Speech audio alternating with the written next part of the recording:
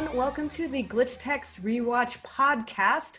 We are so excited to have you joining us for our very first episode. This is season 1, episode 1, Age of Hinobi. I'm your host, Angela Ensminger, and we have not one, not two, but 3 amazing guests with us today. Please go ahead and introduce yourselves.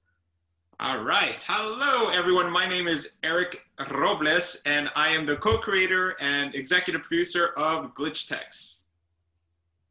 I am Dan Milano. I am the other co-creator, co-executive producer of GlitchTex. And I also play Bit. I am Gabe Swore. I'm an executive producer, but not on this show. I was actually a consultant on this show really early on in development. So I'm glad that these guys asked me to be a part of this. So glad to have all of you here. So for those at home, I mean, this is just very exciting, not only for me, but for everybody listening, because, you know, you guys are the brain trust behind this show. So I know that you've said it in other interviews before, but I just have to have this here. So just, if you can, briefly, just what was the impetus for the show? What was it that made you go, yes, this is the show that we want to work on? Yeah, I mean, this goes back to a time where Nickelodeon allowed us to have overall deals and develop and say, like, hey, what do you guys want to create? And, you know, when given that kind of freedom, sometimes we freeze. We're like, oh, God, I'm not used to this kind of freedom. So I think at that time, you know, we were all just developing and coming up with ideas that, you know, we wanted to play with. So that kind of freedom is very rare in animation. So we were very excited. And at the time, I was developing different ideas, different properties, but at the same time, like artists that we are, we usually have something playing in the background. And at that time, I was watching a lot of the reruns of the Real Ghostbusters, the 1980s animated series, the Real Ghostbusters. And I had those playing in the background, and I grew up watching those as a kid. I love those things. I love the tone of them. I love the comedy, the tone. It was like a perfect mixture of comedy and some horror. And some of those episodes were super dark. And I was like, man, I just wish that Sony would just make more of these. And this was prior to me even knowing that they were going to do another reboot of the movies themselves. But I was like, man, I wish Sony would just make more of these. It would be so great to see an anime series. And since I'm at Nickelodeon, I'm not going to Sony anytime soon. So what if I just came up with like my own version? If I can't work at Sony and do Ghostbusters, what if I just kind of create my own version of this series? And that's when I basically got the peanut butter and chocolate idea of video games that come out of your television set, and what would happen if something like this would happen, if these things would glitch, if your console would glitch, allowing these things to rip out of your television set. Games and ghostbusting, those are the 2 flavors. And you know, I said, you know, who would take care of these? And the idea of like a geek squad coming to take care of these things kind of came to mind, and that's kind of what started this whole crazy idea of GlitchTex. I was in development at the same time, and Dan showed up, and he's the guy who has the ultimate Ghostbusters setup in his office, where he had like the backpack and like the whole firehouse and everything. And for some reason, these guys just clicked. It was really weird. I don't know why. Well, you know, it was perfect because Dan and I had worked on another show called Monkey Quest. We were developing it together. And because we had such a great working relationship, he was the first person that I had sent this kind of like script outline thing that I had put together of what GlitchTex could have been. And I had sent it out to Dan. And in typical Dan fashion, I'll let him kind of like get into this, but typical Dan fashion, like you send him like one idea, he'll come back with 40 ideas on top of yours. So Dan, why don't you take it from there? I do love to bounce off ideas with people and just talk and ask a lot of questions, and that leads to answers, whether you use them or not. They sort of have a way of expanding the content, but this was a special case. This was something that when he mentioned it to me, it connected to something I've dreamt of my whole life. Ghostbusters was very influential to me because I was a kid who was kind of afraid of horror films, but I loved comedies, and this bridged that gap for me and sort of empowered me to face these things that were scary and was funny and kind of bigger than life, but it seemed attainable. I grew up on Long Island. I had been to New York, so was seeing these locations I'd been to with the supernatural component kind of laid over it. And so it spoke to me as something that felt real. So I was that kid who at 12 years old was making home videos where I had a vacuum cleaner strapped to my back and was pretending to chase ghosts. And then when I was in school and started becoming interested in writing, you know, when I was bored in class, I would either literally write down the words from the Ghostbusters movie as a script in my notebook, or I would start writing sequels. So I was playing a role-playing game that let you have your own franchise, pen and paper dice game. So this world is something that I'd been really excited about, and I of course loved the cartoon. So when Eric brought it up, I had a whole lifetime's worth of ideas that kind of spewed out, and they were just really recommendations. I was so excited he might do this show, and I wanted to see it so badly. So I just said, here's everything I've ever thought of conceptually, and I'd love to see you build on this. And the focus of that was the idea that it would be a chain store with glitch tech teams all across the world, and you know, that we would just be following the story of one team. But he already had the concept of Hinobi, of the techs. He had 5 and his partner 8-Bit, who became Bit, and Miko was a customer who became a glitch tech in our version. So he had a lot already in place.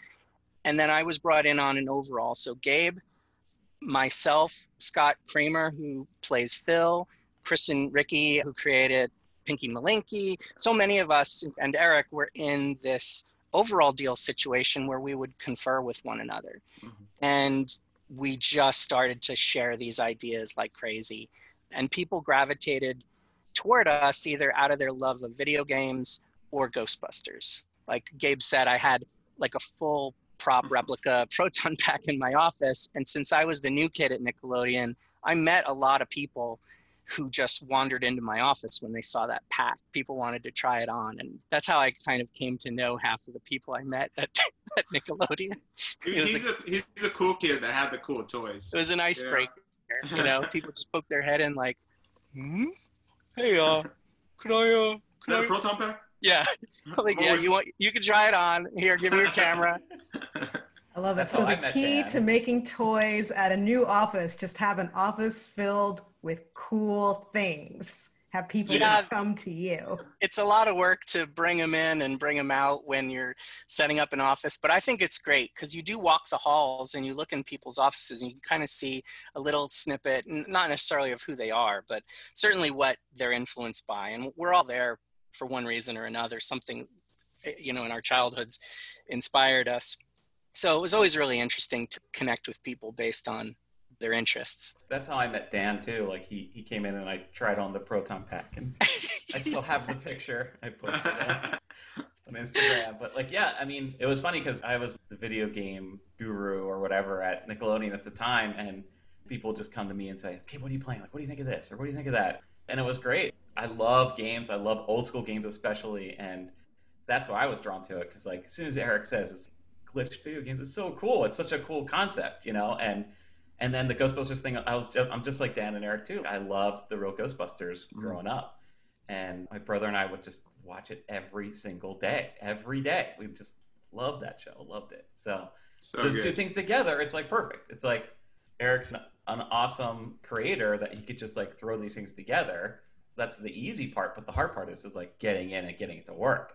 That's what really defines a creator. It's the hard work behind that, because anyone can come up with like, oh, it'd be really cool if you do like video games Ghostbusters, but no one can execute it. You know what I mean? So, and that's what development is. You're molding this thing that you kind of don't know what it is, and it's like sculpting.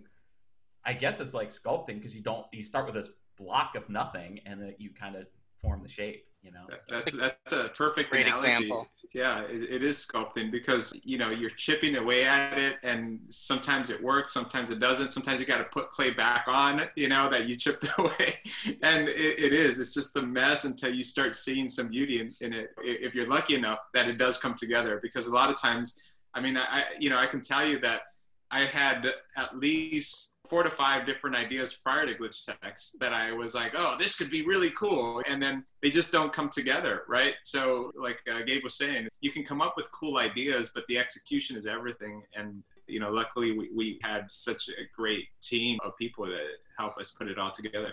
And I think gaming being so universal and us being at a time in our lives where gaming has been around for quite a few decades, so there are different entry points for different ages. We all have some opinions, nostalgia, current relationship, prior relationship to what gaming is. So those people who were really articulate were able to kind of bring us to talk about that passion. And that's the one thing a concept needs to do, is connect with all of us, with the audience. And I think that's what we're really lucky in, is that everybody had so much to say. And so Gabe was working on a few projects. One of them was an interactive game called Robo-Burger, which we reference in Collection Quest when we say Robo-Burger. And there's also, I think there's a graphic for it on the wall of Jerry's store. And, he's the person who introduced me to game emulators and who showed me all his classic carts. And we would talk endlessly about, why do we love these things? Why do we hold on to them? What is our relationship? And that's a big question about all of it. Why Ghostbusters? Why the old Dungeons and Dragons cartoon? Like, what about those things did we really like? Why do we still talk about them?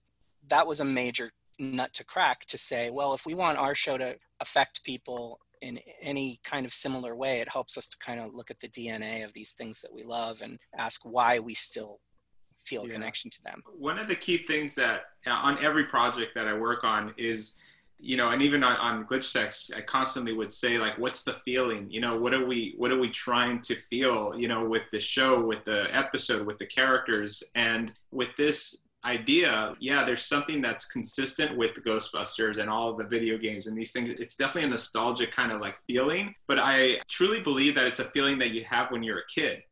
Right? There's something very innocent and just new to these ideas, or the things that you watch. They're so new to you and you take them in so innocently. And I think that, to me, is what nostalgia is. And I always like to kind of dig into, what is that feeling that you had when you were a kid, when you opened up that present, and you got that toy or that video game that you saw. It's a certain kind of feeling. And we were constantly trying to find those feelings in, with the characters, with the show, with the episodes that we were doing.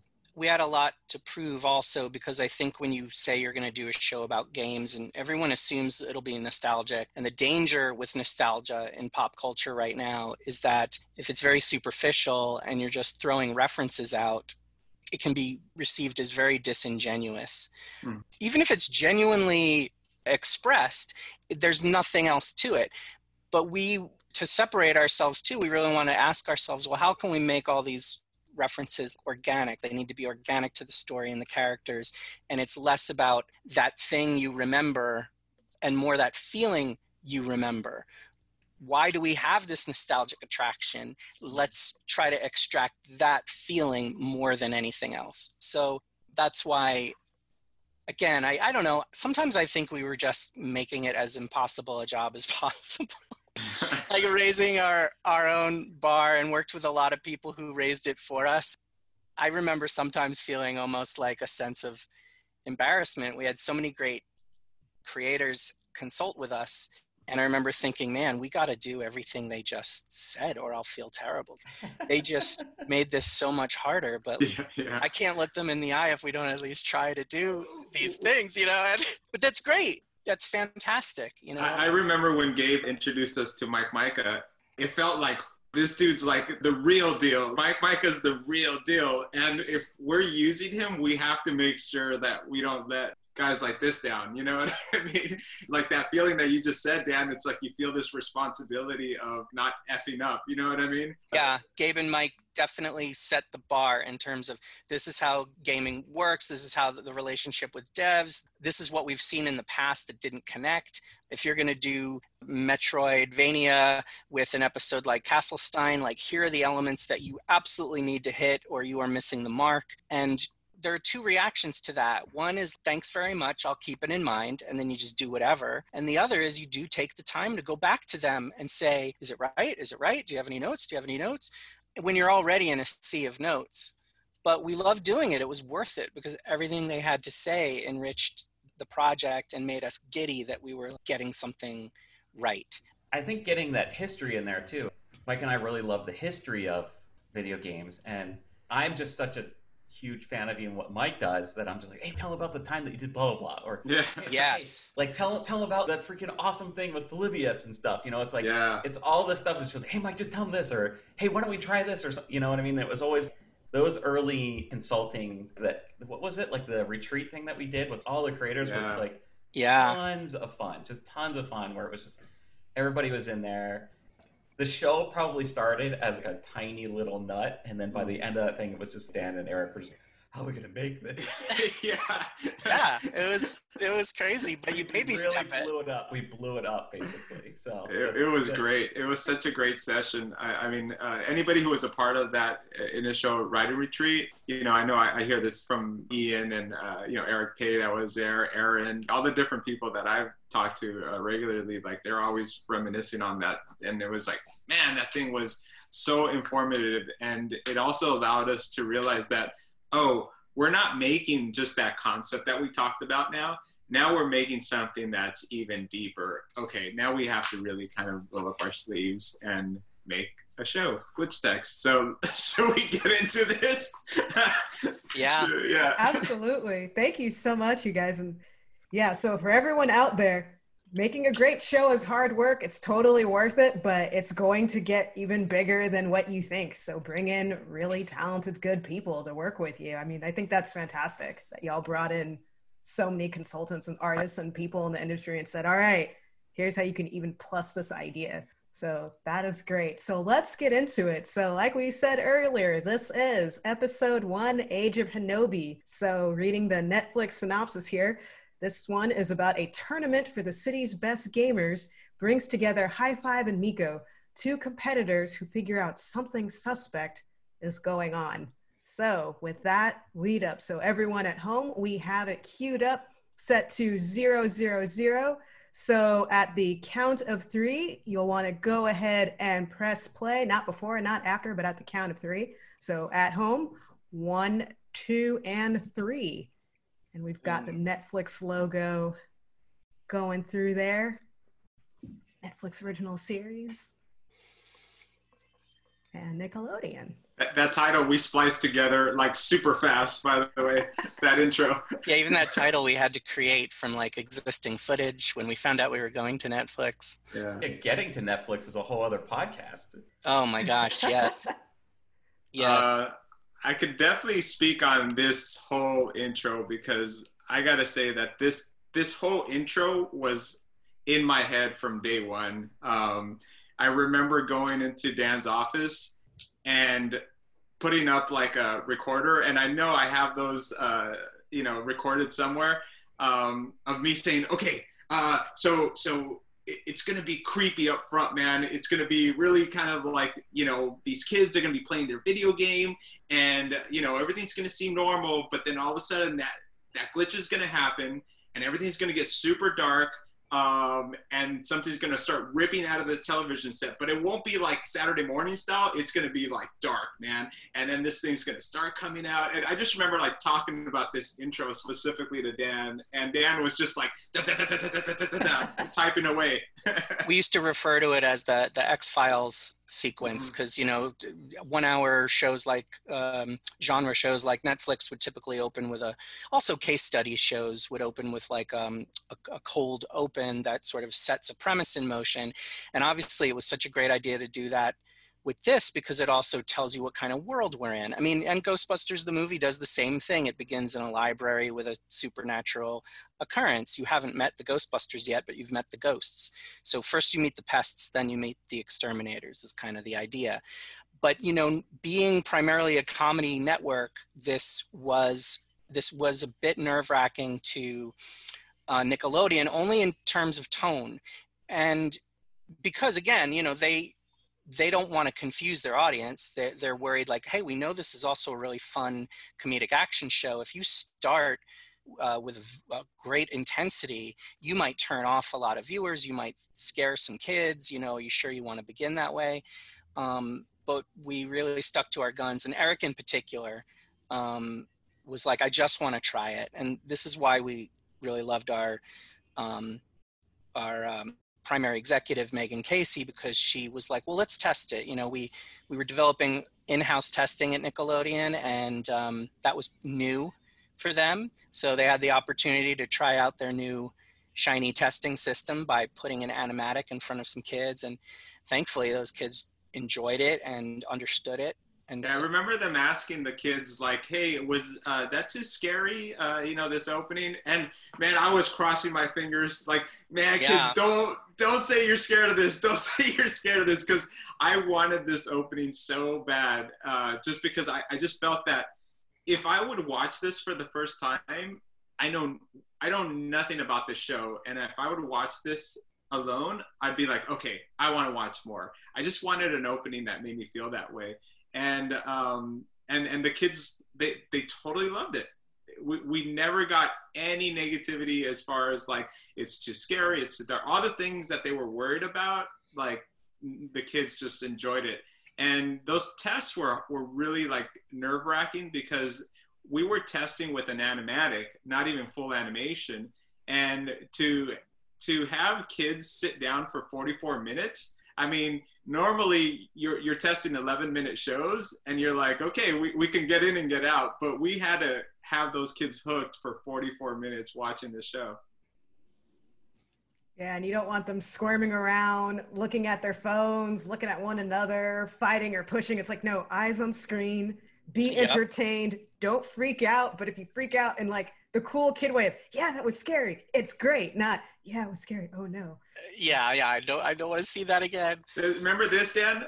The music for this? The sound here is a great example. And then there's a tonal shift, and then this is the show that kind of Nick invested in more.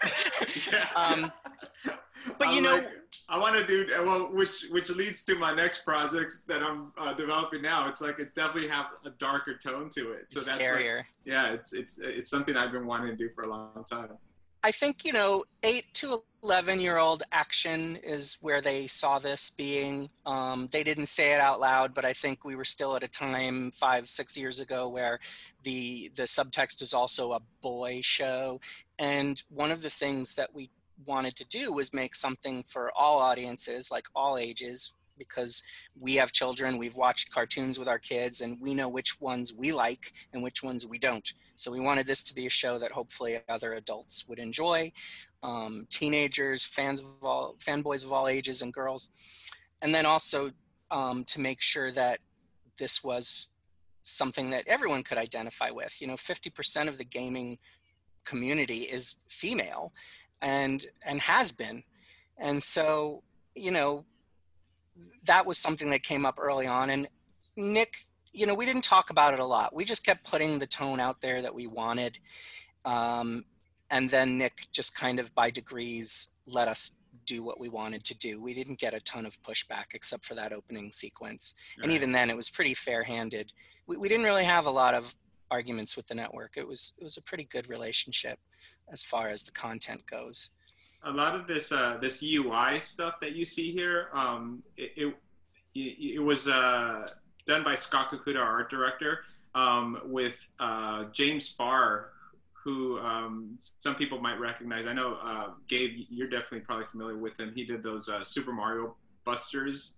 I don't know if you ever seen those. Oh, yeah, on YouTube, right? YouTube, yeah, on YouTube. Yeah, he did a lot of the UI stuff for us, and also did the animation on that Chomp Kitty. Go on YouTube and look for Super Mario Busters and Google James Farr. Google everybody we're talking about, by the way. Check out Mike Micah. He's a game developer at Other Ocean Studios, and everyone you should check out, including Angela here, and The Animated Journey, which if you have not checked out, is an amazing podcast about animation.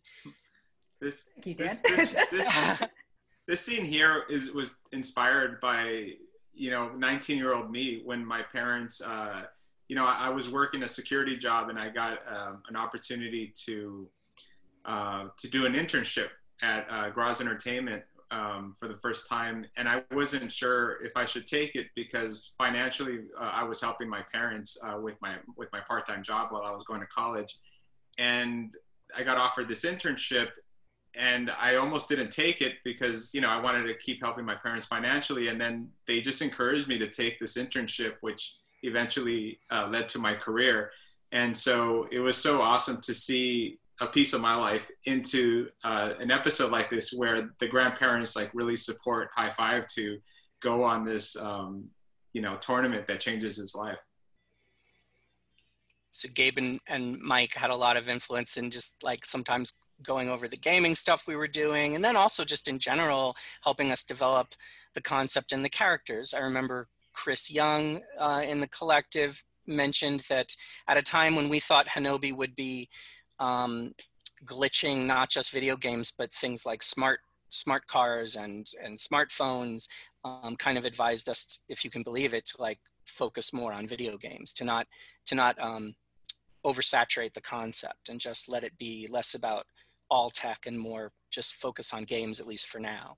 And Gabe and everybody helped us develop the character of High Five a little bit, because the concept was strong and Miko was strong, but we didn't quite have a definition of who High Five was yet. If anything, he was the guy who was a little studious and nervous. So he was very much the archetype of like the control freak. And that's not necessarily a fun character. So we wanted to round him out. And a lot of folks said, Eric, like, look at what's personal to you. Bring some of you to Five. And those discussions are what led to scenes like the one with Papi and Abuela, which is such a definitive scene for him. And also that idea of Five as a kid who just wants to play. This scene has all our production crew's names in the background there. I see that. I saw Ireneo's at first. I'm like, oh my gosh, every single person is there. Yeah. It's such a great Easter egg for the team. Like, we just put a bunch of names of the crew all up there. So that was really neat. Obviously we have to mention a huge part of Glitch Techs is Ian Graham, our supervising producer. He was so, without Ian, I don't think we would have had the show that we ended up having. Yeah. He definitely was my right hand when it came to making sure we had all the right pieces together to make the kind of animation happen. We literally traveled all around the world to find the animation team that we did to make a show like this. It was not easy to find an animation studio that can animate the kind of show that we wanted to do.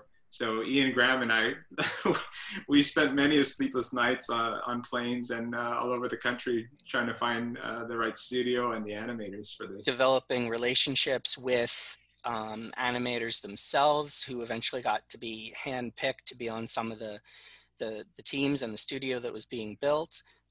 Ian had worked on so many series over the years, most of them at Nick, including Avatar and Korra. He directed some of the most amazing episodes of Legend of Korra. He knew so many talented people and also had a lot of experience and had a lot of theories he wanted to test on ways to create board teams, on ways to alter the typical process.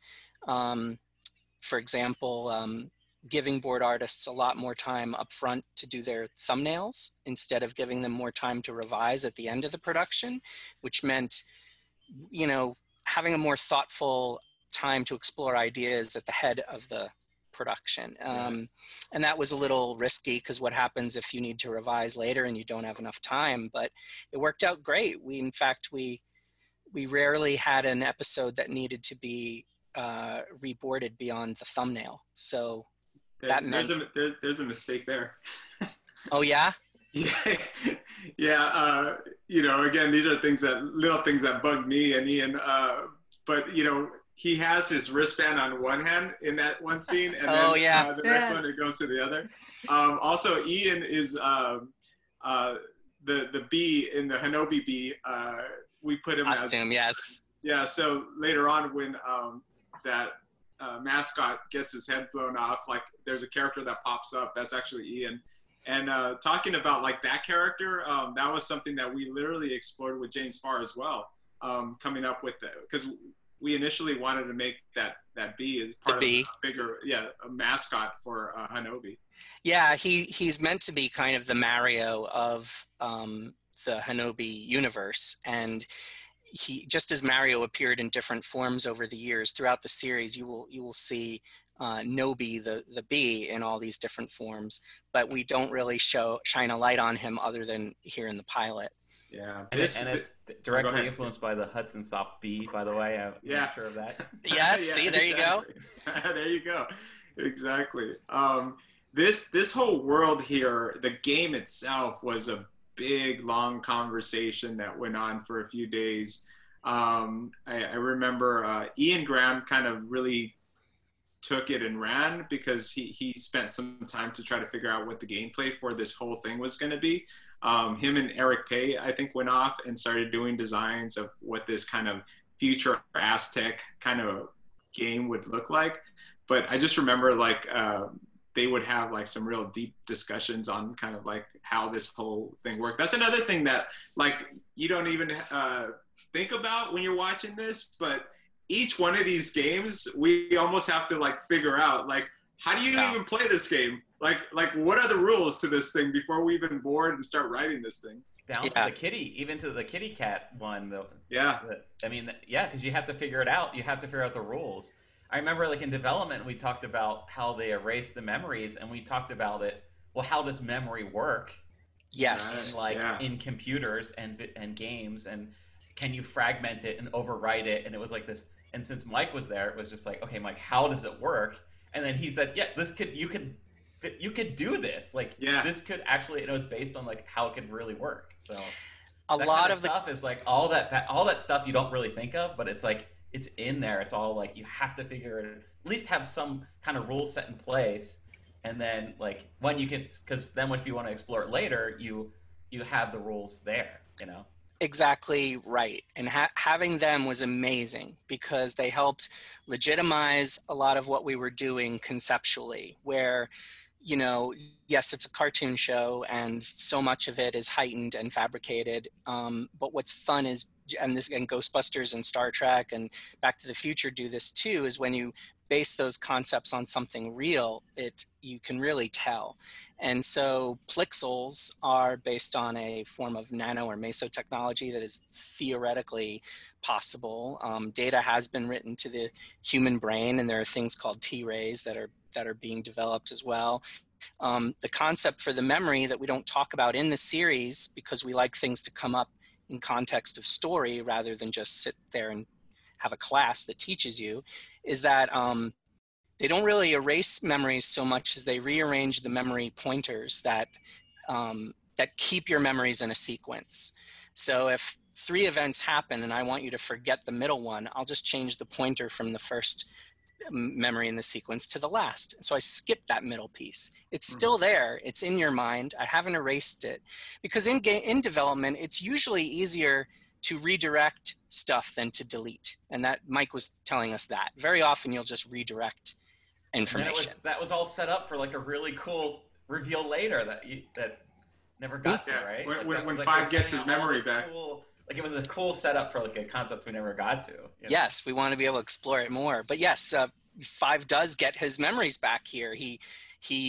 When the reality is he's faced with holding that bracelet, his pointer kind of snaps back. Yeah. And so it shows you that, yes, this company has this technology, they can do these manipulations, but it's not magic and it's not a catch-all. You know, we also try to joke a lot that just like any consumer technology, there's bugs and glitches. The stuff doesn't always work. You know, I'm having to send back an HD TV right now. I've had to send back multiple Xboxes in my day with red rings and such.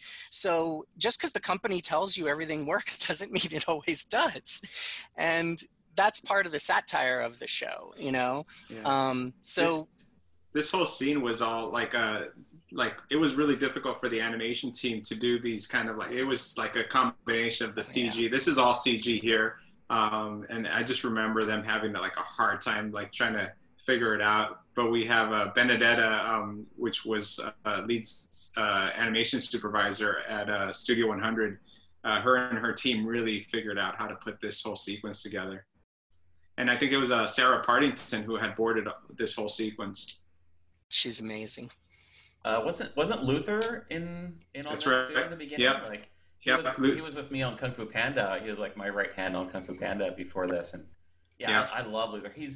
I think he's just doing feature stuff now, right? I think he's just boarding features. So. I don't know where he went off to, but yeah, he definitely was a huge asset to us for this episode. He was a supervising director of the pilot. Mm-hmm. Luther McLaren, right? Yep. Yes, Luther McLaren. Scott Kakuta's art direction in this whole thing was just amazing. His influence on the whole show can't be understated. Yeah, he came from games, right? So he had come from Bungie and had worked on some of the Halo stuff, and I mean, just his own art style alone really influenced the show, and he really kind of. There he is on the left. Yeah, he's one of the incidentals, but he was one of the ones that just told me, like, even if you have bad animation, if you have like awesome effects, it can distract from bad animation, right? And I was like, really? Tell me more, And so he was really adamant about bringing in an effects artist, bringing in Tony, right? Tony Unser. Right, to bring in Tony and say, like, you know what? If you bring in this guy, he's going to do some amazing effects for your show. And I didn't realize, like, until then, how important having a great effects artist is, as opposed to having an animation. You usually have your prop guy do your effects, but to have somebody that specializes in just doing effects, it made a world of difference for our show. They worked together so well. Tony did every effect in the show, which is probably 3 times the amount of most shows, and he did it single-handedly. He was absolutely incredible. And then he and Scott together, I mean, really created the palette you see. Here's Ian Graham. Oh, there's Ian. There he is. The hat and everything. Oh, I love the sequence so much. Just seeing Mitch like go at it here was like, oh man, I was like, go Mitch, go! Every time I would hear Brad Breek, our composer, amazing job with his music. But whenever he switches it up and with the music, I always felt like, oh yeah, man, Mitch is gonna go at it, or who's gonna go at it now? It all, the music always told me how to feel. We could do a whole podcast on Mitch as well. So Gabe, you saw the original pilot presentation. I think the only scene that got from that into this is the one where Five remembers his gaming experiences with Miko, where he's repeatedly, beaten by Miko. Other than that, this bears no resemblance to our original 11-minute pilot. Well, and the opening, I think the opening was still in there too, right? Do we have that same opening, Eric? We must have. Man, I remember seeing a board of it really, really early. Like, I think that was one of the first things you boarded. Maybe we did, but it was Rock God Wizard who came out of the TV, because that was our initial villain. And Mitch Williams was very different in that. He was. Yeah. He still had Boosh. He created the other Mitch created the original Boosh, and then we carried it on. That's right. I always like it's like my own goofy thing, but I always like giving like my characters like a ism. We did it on Fanboy like all the time, and then so for this I wanted to create like a little ism for him. So Boosh became like Mitch's thing. I have no objectivity, Gabe. So like in your mind, because you were with us through the development of the initial idea through, pretty much all of our first Nickelodeon season, which was like our first 20 episodes. What was your just general impression of this crazy development? I mean, at the time, Nickelodeon, it was hard to like convince them to make anything at that point. Yeah. And let alone you guys like stuck to your guns, man. Like it's incredible. Like, I mean, I had something like 3 or 4 projects going over the course of like 3 years, and none of them happened, and you guys just jumped in and kept going, and I think it's cool. Like it's crazy to remember what it started off as, because it was so small. It felt small, and this is like humongous. Like you guys did a really good job as far as like just exploding it out, and I don't know, man, like hats off to you guys. Like it's a really good show, and I really wish it was really promoted and Nickelodeon like really got behind it, more so than they did, because I still think it could have been bigger if they. It's like everything at Nickelodeon. I'm sorry to say, but like they make stuff and then they kind of don't support it, as much as they should. At least that's how the creators feel, So yeah, That's thanks true. for saying that, Gabe. I mean, it definitely. It was a real passion. I mean, every project we all work on are passion projects, but you're right. You're just like, oh man, please just support us and give us the right, love, and just air it every day at the same time. Trust us, someone will watch it. Your audience will grow. Trust us, It's interesting too, because we never wanted to sell out the show, but we're also really interested in what the network needs to accomplish and how that works. Like, we're interested, and then we also want to help them help us. So with this show, we spent a lot of time talking to our friends in other departments. We talked to marketing, we talked to toys, and we talked to so many execs about, well, ideally what kind of project are you looking for that makes it easier for you guys, blah, blah, blah. And this was stuff that very easily fit into what we were doing creatively. So we were proud. We thought we were handing them something that could check every box, and that would be something that, would be a gift in a way, something easily promotable that reached all the places they wanted to reach. So we were surprised at the response, to say the least. But the random die roll in all of this is that, Nickelodeon's executive staff changed so much, like 3 or 4 times. And that's a lot of, they had their own fires to put out, and it was a miracle we kind of got to finish what we started. You guys are the survivors, because that's usually what happens is, as soon as new execs come in, everything gets killed and then start new. And you guys just kind of like flew under the radar, because you started and then everyone got fired, and then you kept going, and then somebody else came in and you're right, man. It was crazy. During that whole period, it was crazy. We just never knew if we were going to continue or not. So it was crazy during that time. That's kind of the best place to be too, though. Like, you don't want to you want to have a disaster next to you, so they don't pay attention to what you're doing, and you can kind of do it. I think that's it worked out a lot. A lot of successes is just like the network's attention is on one thing and not on the other thing, because that's how SpongeBob happened. It was like they picked up Cat Dog for whatever it was, like 70 episodes, and SpongeBob for like 13. And it just grew out of that, So Nickelodeon never knew or even cared about it until it started getting viewers, So this whole storyline here, I remember in the early days, Dan, I had suggested that I need to see what the story looks like with Post-its. Do you remember this, Dan? And then we made, because again, I'm a visual person, and Dan knows this. I almost have to lay things out, even story, as opposed to just kind of writing it out. I literally need to see things in Post-its, and we had written out in this room. We had just taken over a room, and we built a whole bunch of Post-its that literally gave you the storyline. It was kind of like a Dungeons and Dragons kind of looking at it, right? Looking at it with its pieces and saying this will happen here, and then this will happen here.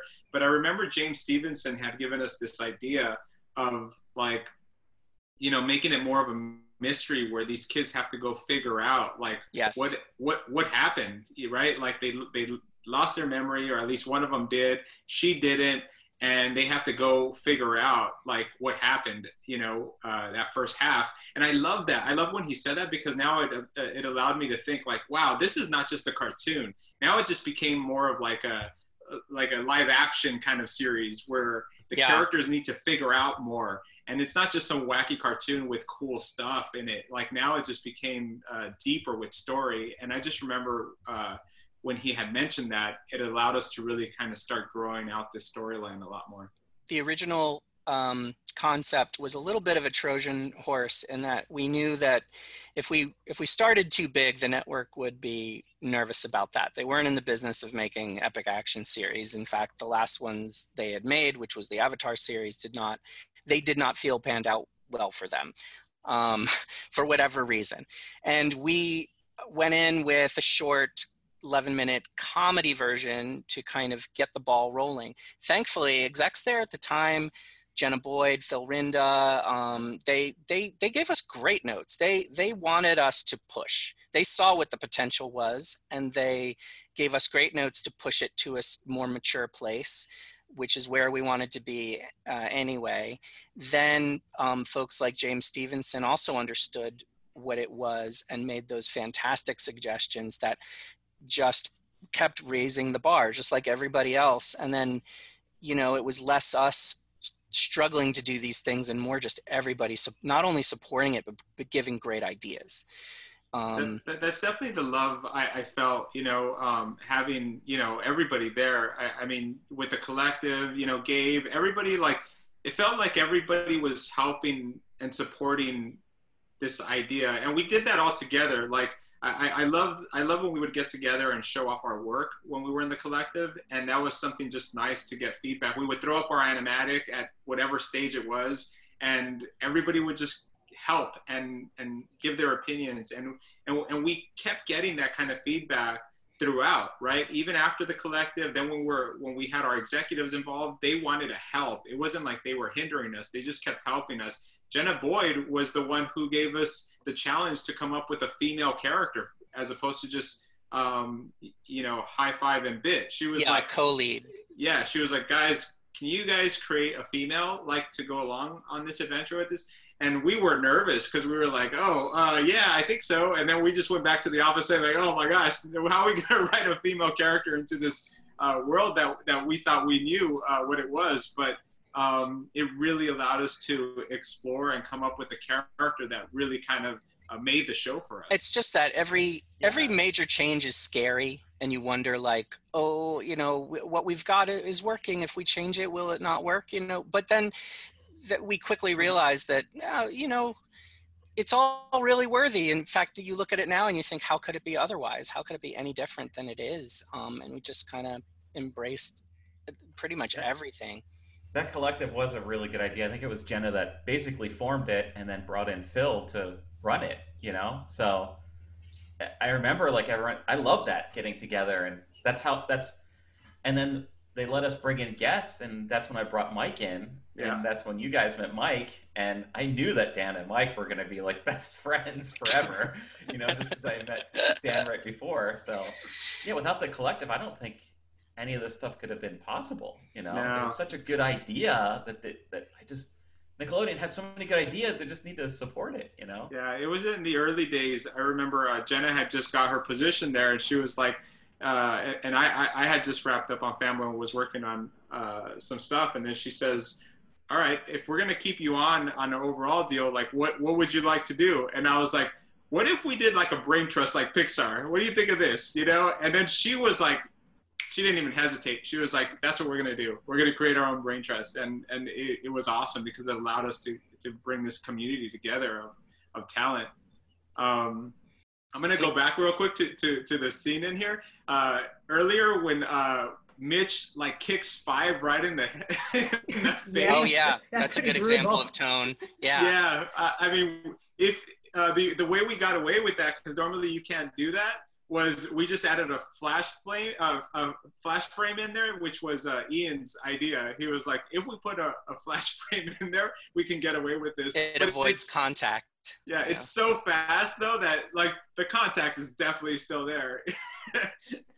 That's great. That's the struggle we had on Kung Fu Panda. Was like we had a kung fu show where we couldn't punch each other. So, like, but wouldn't it allow you to get away with it? Punch at screen, you know. And you get away with it. You would think that it'd be easier because, you know, it's a panda. It's not a human, right? Like there's all those weird rules to all that stuff. Yeah. It falls in the category of like repeatable behaviors for kids at home and things like that.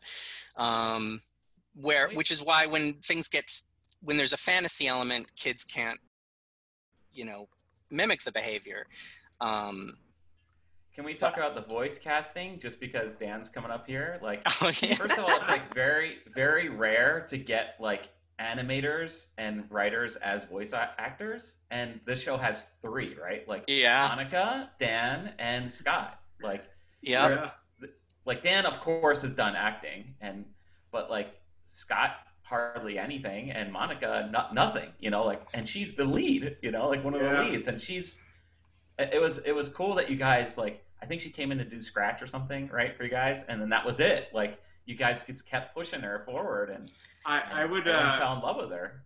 I would constantly hear Monica outside, like she was always visiting us, right, in that whole bullpen area that we had, and I would hear her just screaming outside, right, and talking to everybody, and she just was like this ball of energy.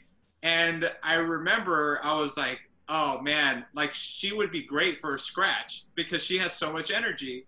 And so I had just asked her, I said, would you mind doing some scratch for me? She was like, yeah, totally, blah, blah, and she was so into it.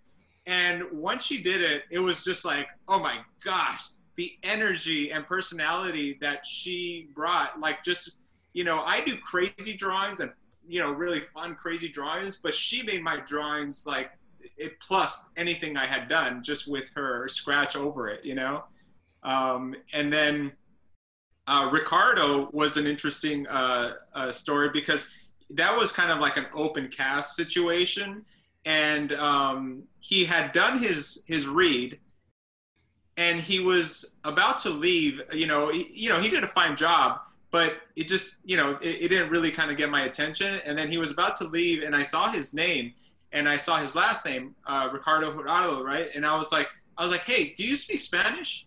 And then he said, yeah. I was like, then go back in there, man. Give me some Spanish to this character, bro. And sure enough, he read the line. I gave him some lines in Spanish, and he read them with who he really was. Yes, because it also relaxed him. His initial audition was over, and psychologically sending him back in casually let him just be himself, which was key, because it was his first ever voiceover audition. Right. And I think that gave him permission to relax. Sandeep Parikh was the same way. His initial audition was a little stiff, even though he was an experienced actor. It's just an awkward situation to be in a booth with people looking at you. I mean, I've been there. It's freaky. So when he came back a second time, he was amazing because he'd already done it. He'd already done the scary part. And I think we had a voice actor temp some stuff for Five at first, who's a talented person. And I think ultimately, though, Five was still underdeveloped as a character. And so it was the lines that were more the problem than the actor at that point. And eventually, it all came around, and Ricardo was somebody that casting suggested we try, and Eric saw so much in him, and it just worked out so great. They all bring amazing energy. Like Scott and Monica Ray and Scott Kramer, they were working at Nick. They came in to help us out and give us a little energy reference.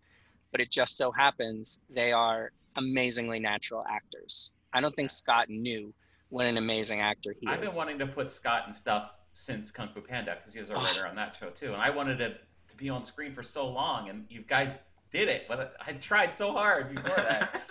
Chris and Ricky had given him a small part in Pinky Malenki as like Nurse Nancy, I think. And I had him come in to do scratch. It was literally just scratch for the it was the like a promo kind of teaser test we had done, and I needed a scratch for a Phil, right? The Phil character.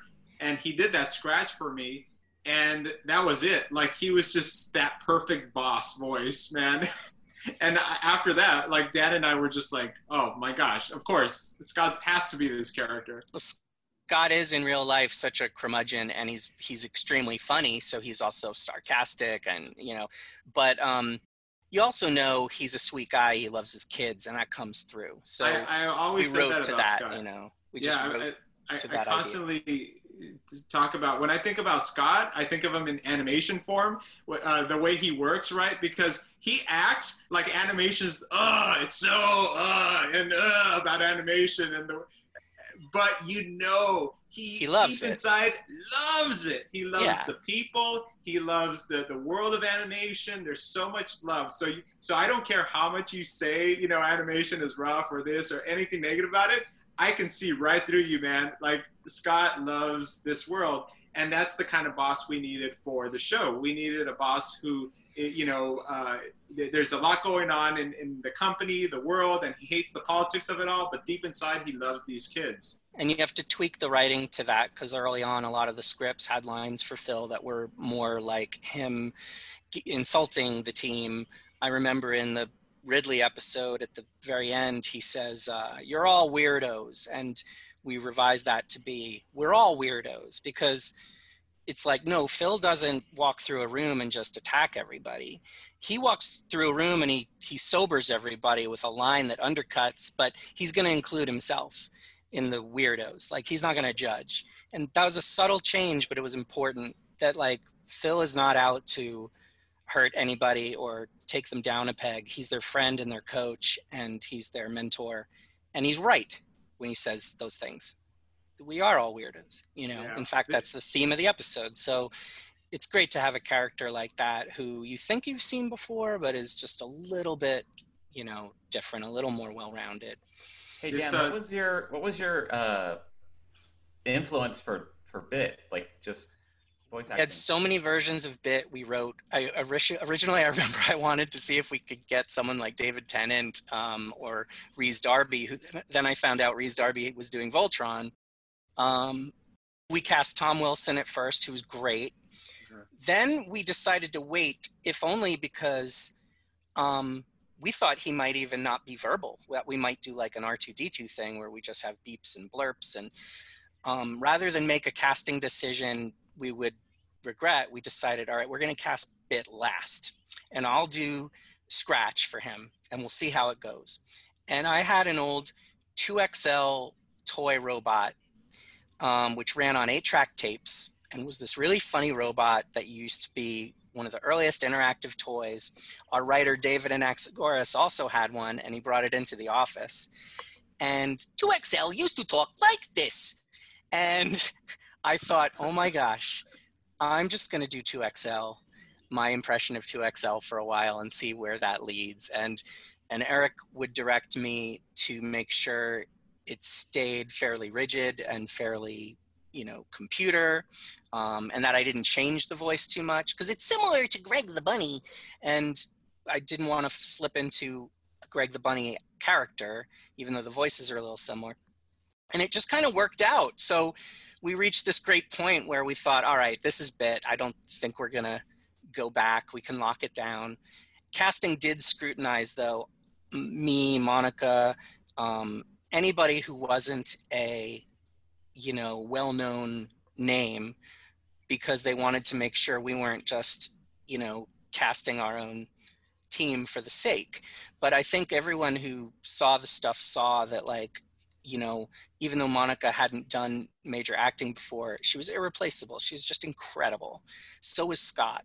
And I won't say that about myself, but I will say I was just doing something that no one else was doing. If somebody else could do the exact same thing, well, great. The other advantage is that I was able to do other stuff, to do creature voices and things like that. So by casting me, I could do Bit, and then I could also do a lot of glitch work and some of the smaller characters, like the owner of Joystick Juniors and stuff like that. But I'd been doing VO for a long time. Before this, I was the dad on Dawn of the Croods on Netflix.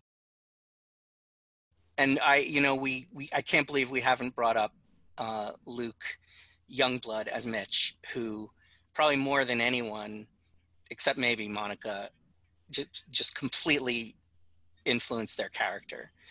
But where I think Miko was written for Monica from the get-go, Mitch was very different before Luke came on board. Yeah. And his maturity and his maturity at being immature and his amazing voice and accent and being like actually a really suave guy in real life and such a genuinely nice person made a jerk like Mitch somehow really intriguing. And we revised the entire character for him, including his skin color and, and his origin and everything. We just decided. He used to have like red hair, right? Like, wasn't he like yeah, jerky, like he was more like this like throwback type of like yeah. Its original voice was more like, "Hey, Miko, hey, Five." Oh no. Those kinds of choices, though, guys, there's like that's what adds another dimension to these characters. That's what you're so good at, is like finding that stuff. Because like other creators, they just go, "Oh, what's the eat?" Like, I mean, not everyone, but like some.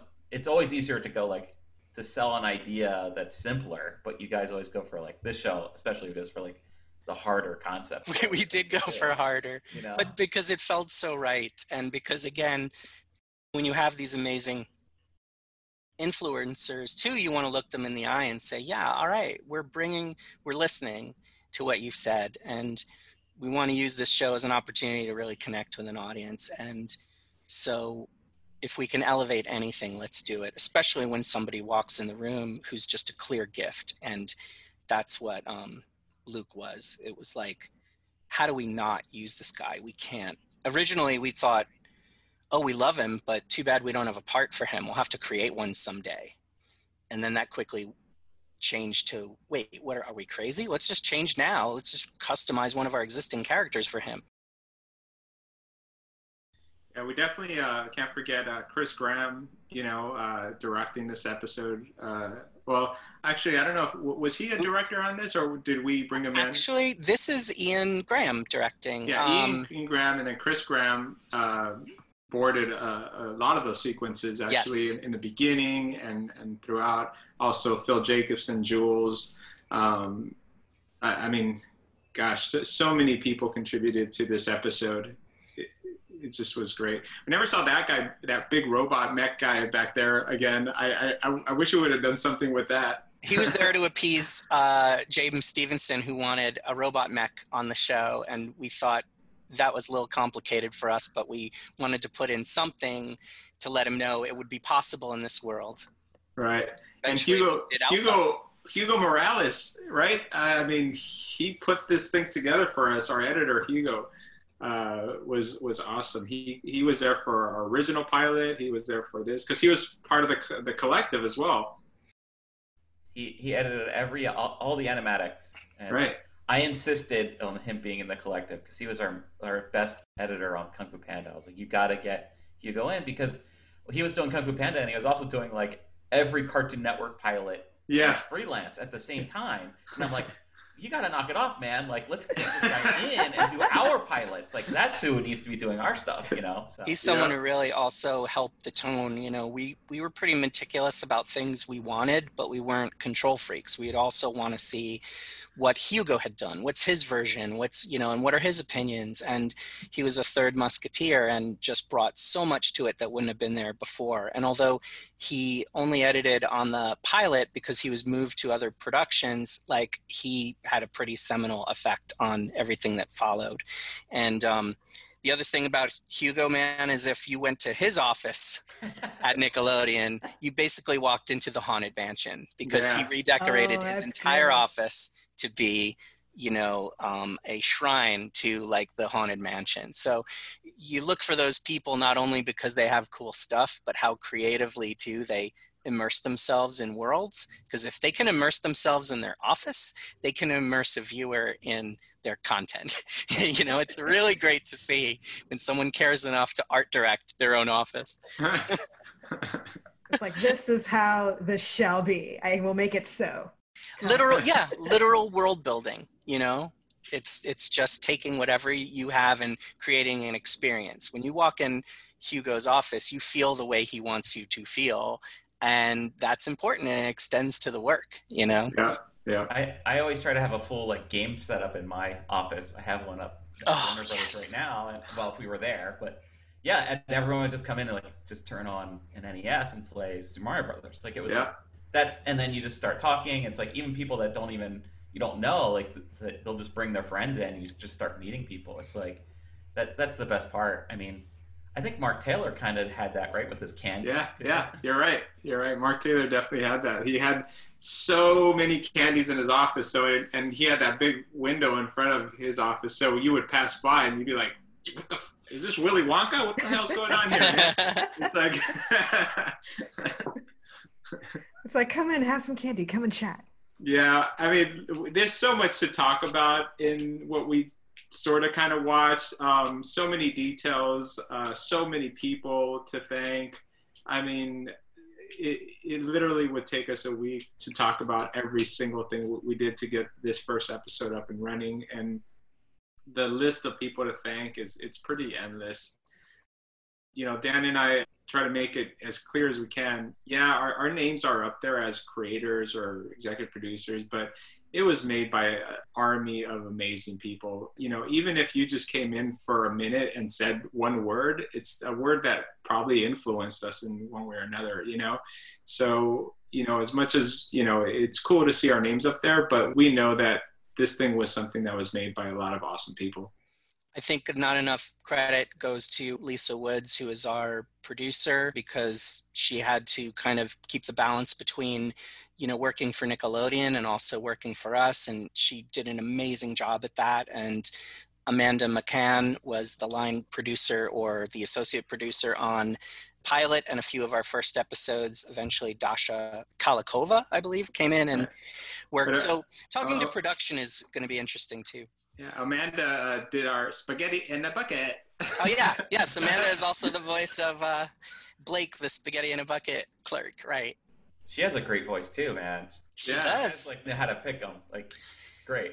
It was hard for anybody to argue with us because in every case there was not another voice like them, including Greg Nix as Nix. Yeah. Who just had a unique tone, and that was always the thing we stood behind. Look, we're not just trying to take work away from competent actors, because I've seen that done, by the way. I tried to be understanding of casting because I knew what they were looking out for. I have been on productions where the co-EP who never acted a day in their life is getting residuals because they said 3 lines or whatever, and that can be very shady. But everybody saw in the work that oh my God, these voices are incredible, and we weren't trying to pull anything. And we went to amazing actors that cast for us at every opportunity. We just had to be firm when we said, look, we want Amanda to play this part. She makes us laugh. We love her read, so that's what we're gonna do. Josh Sussman too, right?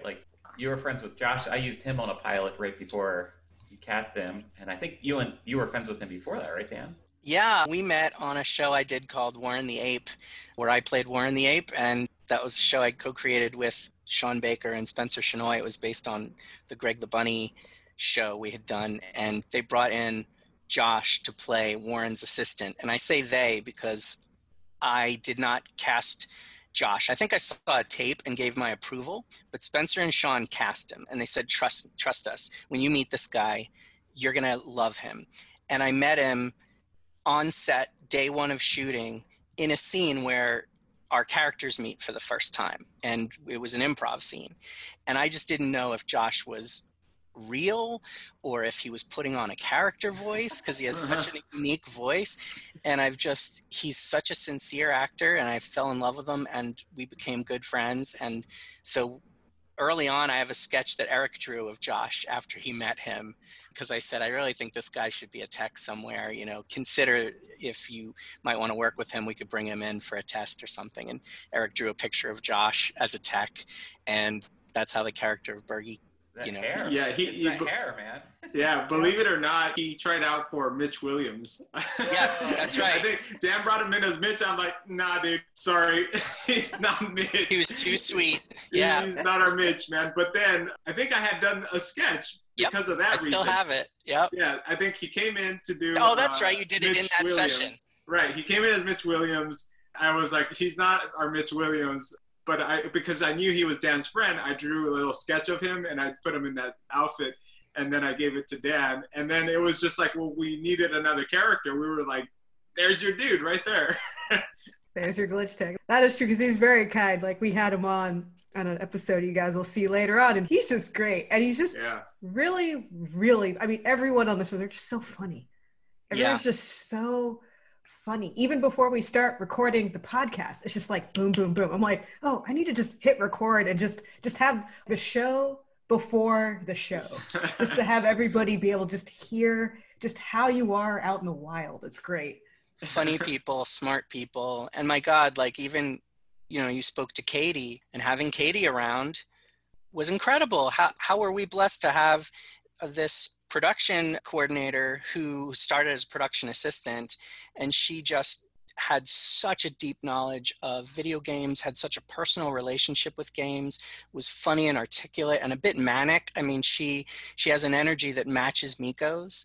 And so she was an inspiration. We ended up commissioning some premises from her and using her on the show in ways that we wouldn't have imagined. And that extended to so many people. We just had editors who had so much love of the world of gaming and the culture. So it was just great to be surrounded by people like that, who, if nothing else, were funny and always had something interesting to say.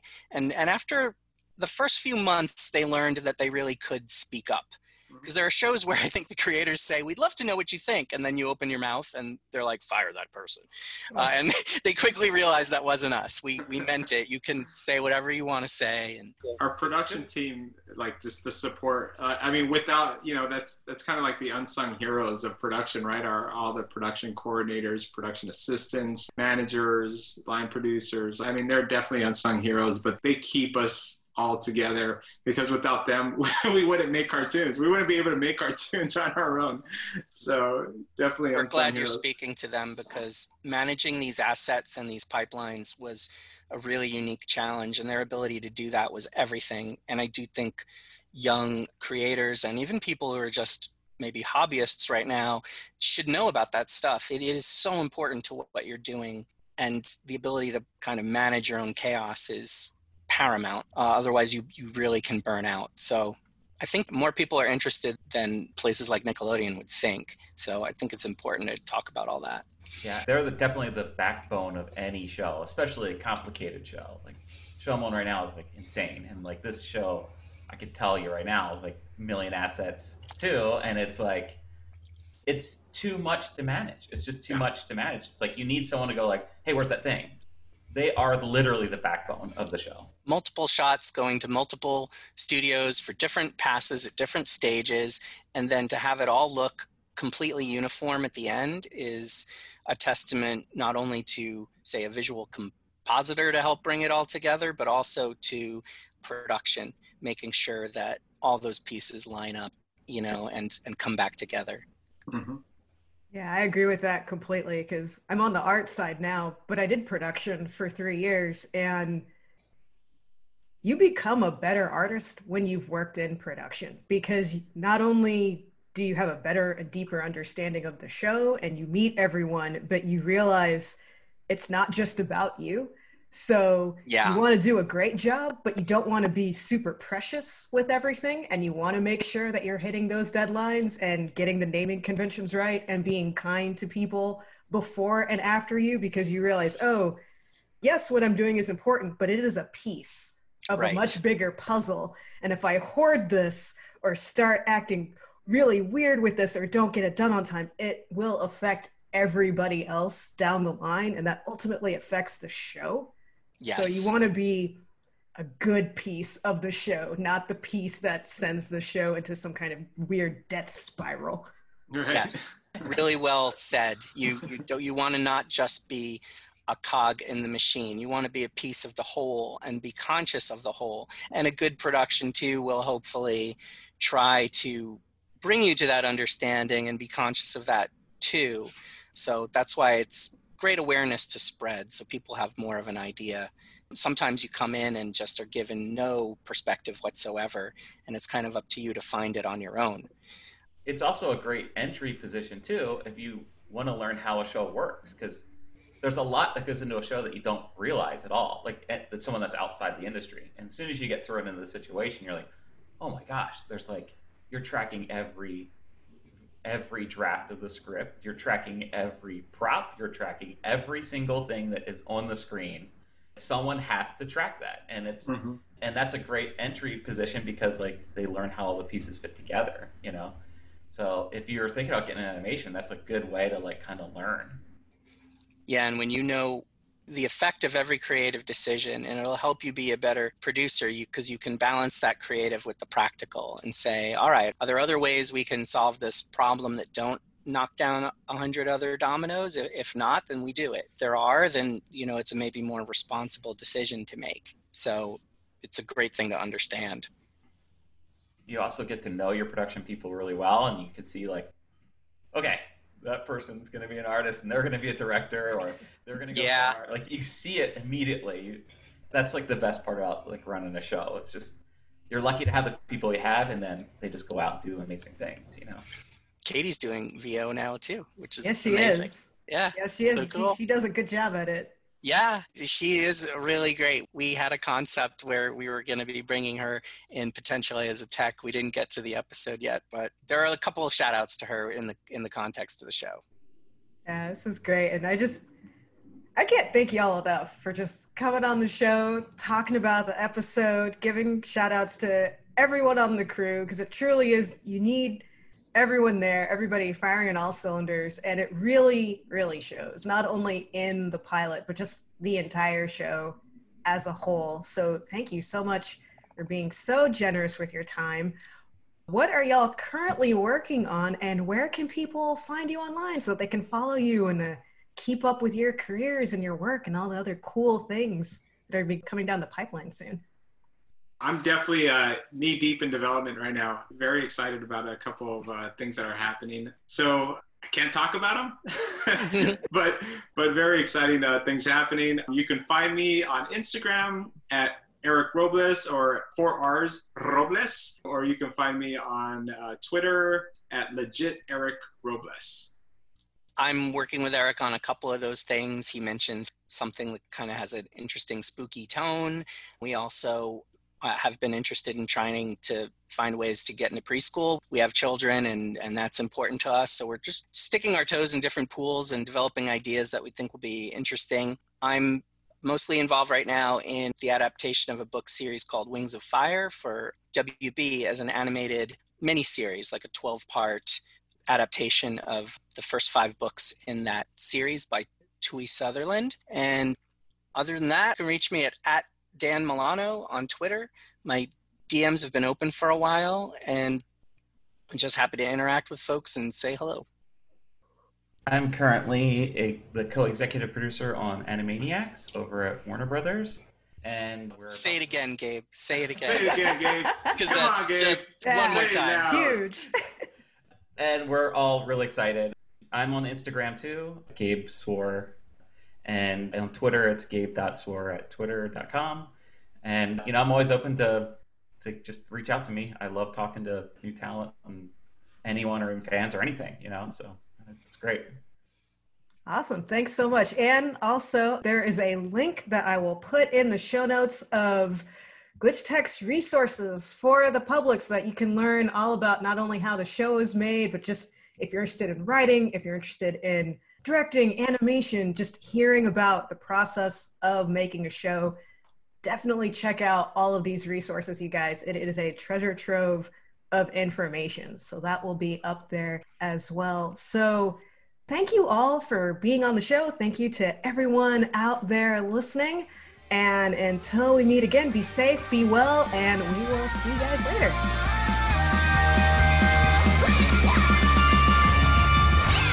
Contained.